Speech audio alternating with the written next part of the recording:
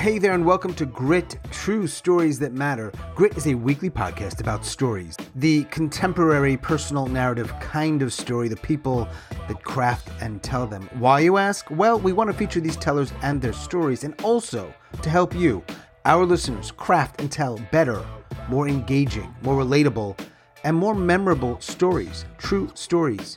Personal stories. Yes. Grit Stories. We are in the middle of season number 3 dedicated to Grit Talks and the best of. And today we've got 2 stories from 7 by 7 back in the summer of 2020. Anne Vandy Perky, who lives in the Chicagoland area, and Chandra Lahiri, who is in the Boston area. 2 gifted storytellers, 2 stories that involve the S word. And as you listen to these 2 stories, hey, think about how you can take what they're doing, how they've crafted them, and apply them to your own. That's part of why we do this podcast. And of course, I hope you just enjoy them. If you'd like to help us out, keep doing what you're doing. There's a couple of other ways you can support the podcast. You can let people know about it. You can share it on social media. And if you listen on Apple, rating and reviewing helps a lot. However you choose to support, we really do appreciate it. And check the show notes for upcoming events, including our May 1st fundraiser right here in North Carolina, a fundraiser to raise money for Ukraine. Okay, Anne, Chandra, and of course, our listeners, let's dive in. It was June 12th, 1990. And I never truly wanted to die until that day. Granted, I'd been a suicide queen. I'd scratched my arm so severely, so raw with the post of an earring that it bled and bled and bled.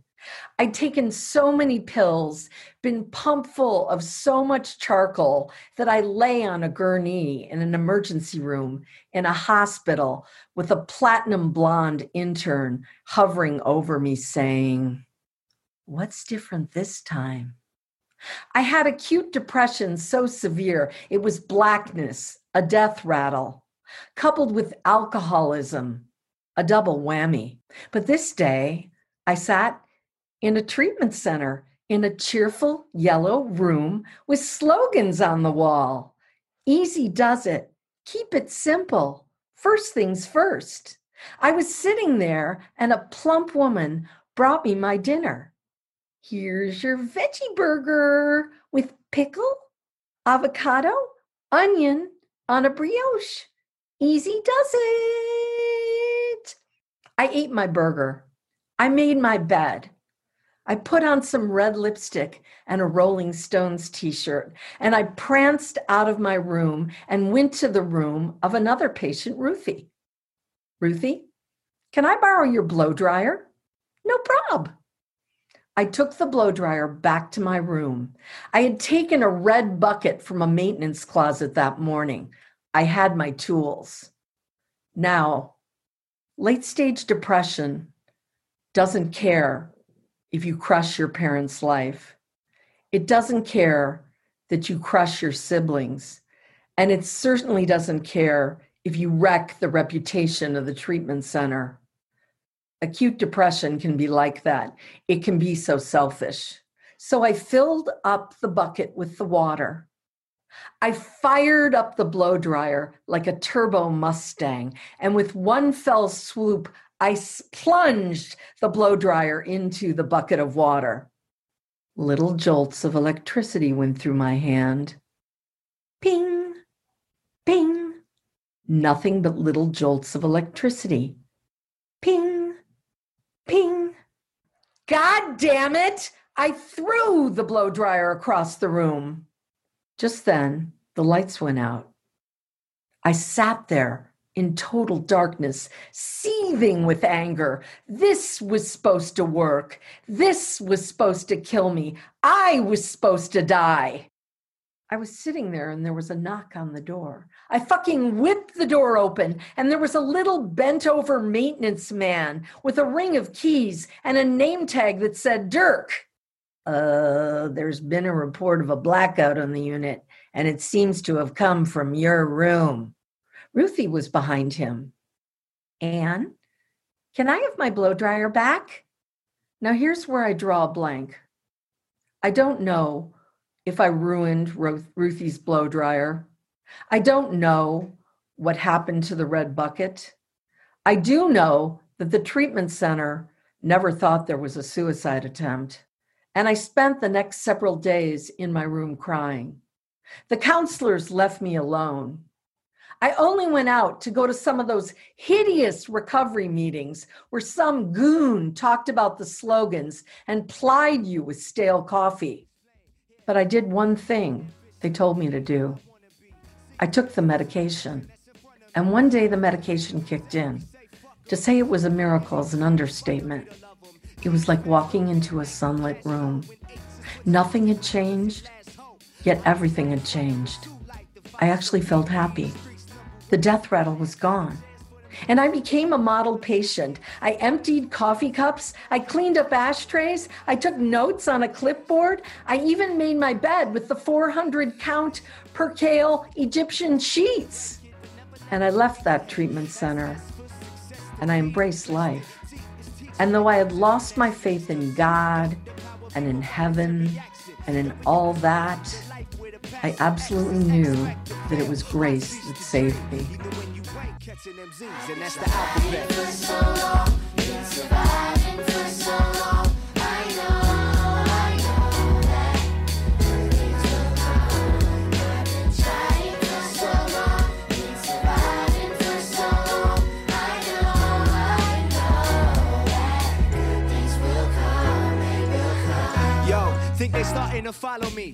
Thank you, Ann Vandy Perky in the Chicagoland area for your story. And this song, which I have tried to work into a couple of other Grit podcast episodes by Luke Christopher, it's called The Alphabet. I really like it, and I'm just experimenting a little bit here today, and I share that with you because I really like the song and I like the lyrics, and it's about survival. And today's theme is the S word, and the S does not stand for Sean or for softball or any other S other than suicide and survival. We don't talk a lot about suicide. Some of you may know I have a podcast about suicide in which I talk with suicide attempt survivors, and I want you to know about that. If you are a suicide attempt survivor and you'd like to join me on that podcast to talk or perhaps to listen, and maybe you know somebody, so Suicide Noted, check it out on Spotify or Apple or just about anywhere you listen to podcasts. Huge thanks to Anne for letting me use this story, and also for our next storyteller, Chandra Lahiri. I appreciate their stories, particularly stories around this kind of thing, because we don't talk much about it. And look, hey, let's face it, the more we talk about it, the less we feel shitty about it. At least that's how I feel, and others I know in my life feel that way. One way to sort of slay the shame around this stuff is to talk, whether that's in the form of story or conversation or a podcast or whatever it may be. So thank you, ladies, for this, and for crafting and telling your stories, especially these kinds of stories, because they matter.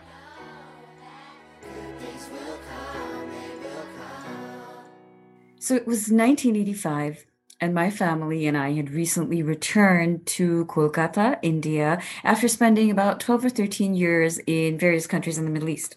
And we'd moved in with our joint family per Indian tradition. And for us, what that looked like was a 3-bedroom apartment in which was my parents, myself, my brother, my elderly grandmother, my uncle, his wife, and his young son. Now, I was 14 years old, and it was one big adventure for me, and I didn't mind initially. But as the months wore on, the inconveniences started to register, and probably the biggest one was the lack of privacy. Now, my uncle was in between jobs at that time, and his marriage was feeling the strain in all the predictable ways. And it wasn't unusual to hear loud, raised voices from their bedroom because we were all crammed together. There were only 3 bedrooms. And that particular night, it was louder than usual. And maybe that's what drew me towards their room. And I paused outside the door to their bedroom, which was ajar. And in Kolkata, you have these in our house, it's these 2 wooden doors. People usually keep them open to let the breeze in. And we have these cotton curtains that hang to give you some semblance of privacy. And I stood outside, but kind of not wanting to open it and intrude, when suddenly it just went quiet. And out of sheer curiosity, I just twitched it apart a little bit to peep in, and I saw my aunt looking at my uncle with a strange expression on her face as my uncle casually lit a cigarette, tossed the matchbox on the bed, and just let out the smoke spirals, just blasé. His part of the argument was obviously over. And then my aunt picked up the matchbox, struck a light, bent down, and set fire to the pleats in her cotton sari, straightened up, and as the whole thing went up in a blaze, she started screaming. And I stood frozen behind that curtain, watching in horror. And out of the corner of my eye, I could see my uncle frozen too. The smoke from his cigarette was spiraling up towards the ceiling, and she just screamed. It felt like hours, but it must have been a few minutes before my brother, who was 18, came barreling into the room, and he wasn't frozen. He had the presence of mind, and he looked around, assessed the situation in a second, and before I knew it, he'd pulled off the flip-flops from his feet, put them on his hands, and he'd started beating out the flames. He was kneeling down on the floor. My aunt kept screaming while she was just standing still as a statue, willing for this thing to happen. And I couldn't believe my eyes as she hauled back and slapped my brother across his face. His face just swung to one side and then it snapped right back. He didn't miss a beat. He kept doing what he had to do, and he kept beating and beating until all the flames had been put out. And then when he stood up, my aunt pulled him into a hug, and the screaming went to howling as she just cried in grief and pain. And outside the door, where nobody saw me, nobody had known that I was even watching, I collapsed on the floor, just shuddering in shock, trying to take it in. I felt so bad. I couldn't understand why this woman whom I loved so much and admired would do such a thing so casually, so easily. She tried to take her life. But more than anything else, I was just full of remorse because I had been extremely mean to her the last few weeks. Now, remember, I was a teenager, and in the hormonal whirlwind that was my life, I was up to my eyes with the melodrama, and I'd been rolling my ass at her constantly, at her sighs, at her complaints, at the sad look that she always wore. I didn't see it for the depression that it really was. And I just sat there chastising myself and ripping off all these labels that I'd stuck on her: drama queen, self-pity. I ripped them all off in my head and promised that I'd be more sensitive. Now, life moved on. She came out of it okay. My aunt is in a really good place now. And strangely enough, I never gave much thought to this episode and all the years that came after until about 12 years ago, when my own life hit a bit of a rough patch. My son was 2 years old. I was having a really hard time of it. I was sleep deprived. I was exhausted because he still hadn't learned to sleep through the night. To be honest, I was really struggling with all the balls that I had juggling. I was a working parent. I didn't have family and support because they were all in India and we were in the US. And I'll be honest, my marriage was a little bit strained, the way all marriages are when you just have so much, when you're carrying so much weight. That particular day had been awful. It was yet another awful day at work. I was in physical pain from exhaustion. I'd had words with my husband and I was in tears as I was driving, like racing against time, like I always was in those days, trying to pick my son up from daycare in time. And I was pulling up to this traffic light and I could barely see through the tears because I was crying. God knows why. I was always crying those days. And I found my brain go into this really weird space where I did this bizarre checklist. 1, was my husband traveling for work this week? No, he was in town. 2, did daycare have his number in case of emergency? Yeah, they did. They'd call him. 3, wouldn't everyone's life be better if I wasn't in it? Oh, yeah. And before I knew it, the light had turned red and I'd squeezed my eyes shut and I had stepped on the gas. And a few seconds later, I opened my eyes because I made it through that intersection intact. My pain was also intact.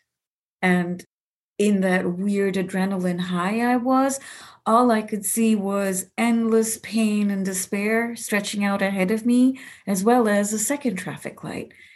And that was also red. And my checklist was already done. So I did it again.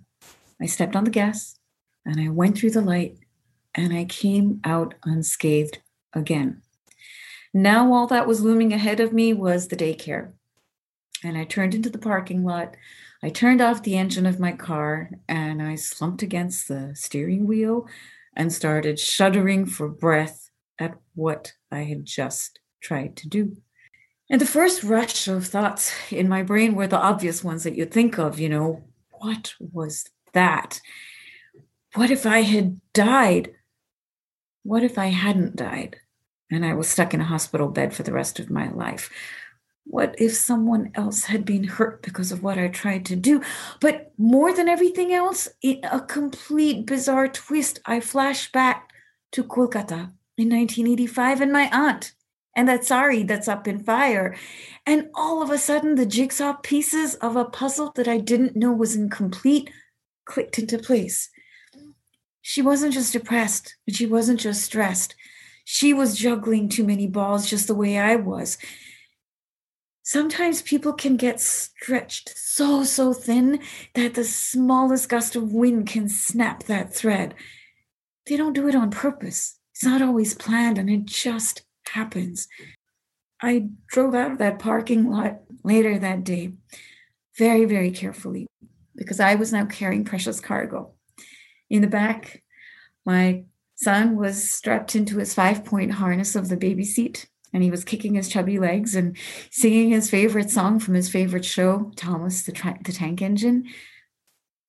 And I took a deep, steadying breath as I approached the first of 2 streetlights between the daycare and our house. The light had just turned green.